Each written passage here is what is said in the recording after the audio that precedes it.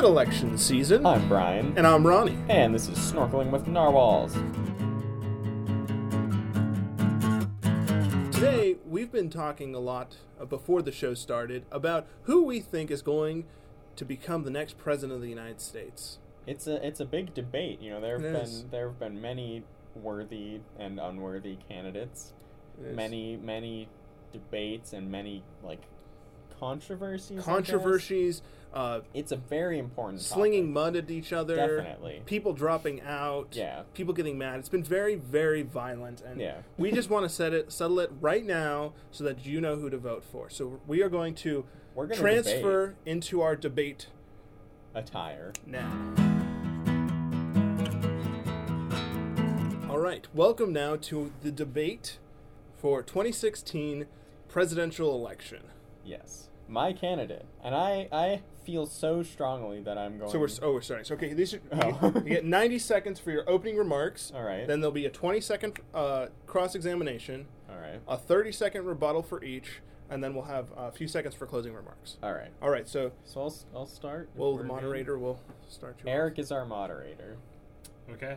So this first one is for Brian. Yes. You have 90 seconds to talk about your candidate. Go. So, my candidate was a war hero. He fought in the Vietnam War. He fought valiantly against Russian terrorism. He tried to negotiate with them because, sometimes you have to. Maybe. I don't know. I'm not a politician. But he eventually just decided to take them all out on his own. That president, of course, who I guess is the incumbent, is James Marshall. Now, James Marshall was on his plane, Air Force One, when it was hijacked by Russian terrorists. There was one who looked oddly like Gary Oldman, but that's just a coincidence. And what ended up happening was they thought he was dead. They thought either he was dead or that he had escaped the plane. And what was really going on was he was still there. He was still on the plane. Some hostages didn't make it. That was unfortunate. But he saved the great majority of the hostages. He saved his wife. He saved his daughter. And he delivered this campaign's great campaign slogan when he defeated the leading Russian terrorist. Get off my plane. So, here, James Marshall is the candidate to beat in this election. Your time is up. Thank you. Ronnie, you're up next. You have 90 seconds. Go. I'm okay. My candidate for the presidential election this year would like to thank you all for coming out and listening, unlike Brian. He forgot to, apparently. Okay, rat. But I'd also like to ask you to take the time to vote this year for Josiah Bartlet. Josiah Bartlet is also the incumbent president. Josiah has, unlike his opponent, Marshall, say his name. Not worked with terrorists. He has, even in his most darkest times, stood for what America really believes. He is the change that we need, and he is not going to come up with a stupid slogan like "Get off my plane." How about let's save America and make America better for all children, women, and all people for tomorrow, for our descendants. Josiah Bartlet is change you can depend on. You have 30 seconds. I got 30 seconds? Wow. Josiah Bartlet's so great that he speaks for himself, and he doesn't even need me to speak for the 30 seconds. So you know what? I will give the 30 seconds back to my opponent to try to save what he is, his shambles of a debate.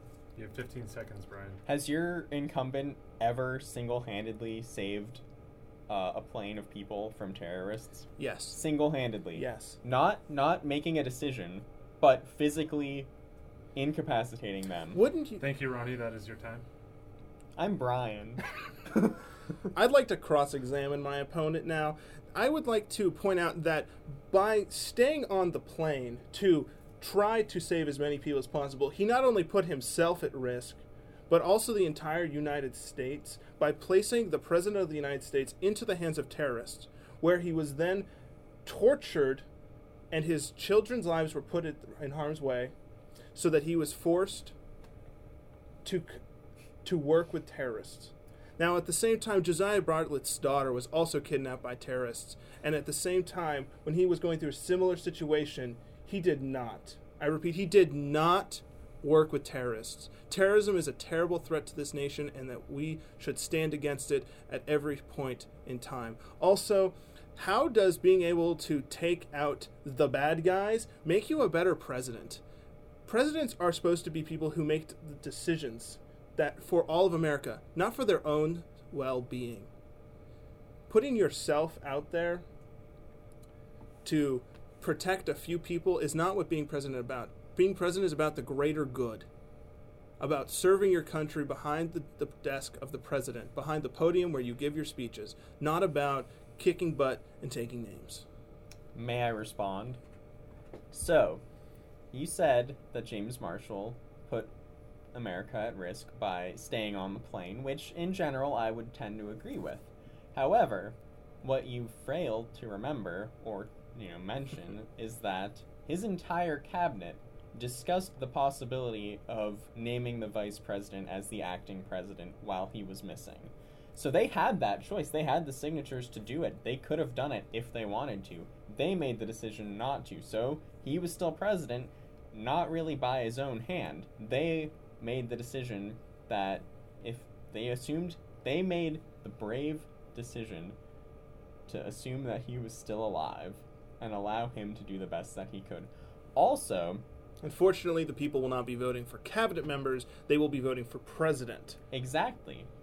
It was not the president who kept himself as the president. It was the cabinet. So you say that they should have, he should have gotten off the plane. Well, they thought he was dead. They didn't want to take the presidency away from him, even though he was in danger. Now, that's just stupid. If you assume the president's dead, the next person in line will take responsibility. And the fact that they did not is a massive oversight on the part of his cabinet at the time. On his cabinet. And he selected those people to be his cabinet, so therefore, ergo, it is his fault. Also, these Russian terrorists were trying to force the release of their general. He was kind of a radical general, kind of someone you don't want to mess with, and by defeating said terrorists, he prevented this general from taking his command again. So, that is, I would think, the greater good in this situation. Boom. I think it's time for closing remarks. Okay, so you both have 20 seconds for closing remarks. We will start with Brian. So, in conclusion, which you're never supposed to say in a speech, by the way, James Marshall is the best incumbent president to continue being president in America in 2016. He single-handedly saved his family and America at the same time. So, I will just end with his perfect slogan, "Get off my plane." That's it. That's all I got. I want to invite you again to make sure that on voting day this year, you go out and cast your vote for Josiah Bartlett, the man who has promised to not only bring a brighter future for us for today, but is also promising a brighter financial and just all-around better future for all Americans for years to come. So I ask you to vote for Josiah Bartlett for America. I wish we would have heard a little bit about that financial future, but that's for another day. So what did we learn today? We learned that there's no one who's really perfect for president. But we do need to know who won this debate. So Eric, who won? And also, everyone who's watching, comment below. Yeah, we'll put a poll up. Put a poll. But who do you think won, Eric? Thomas Whitmore.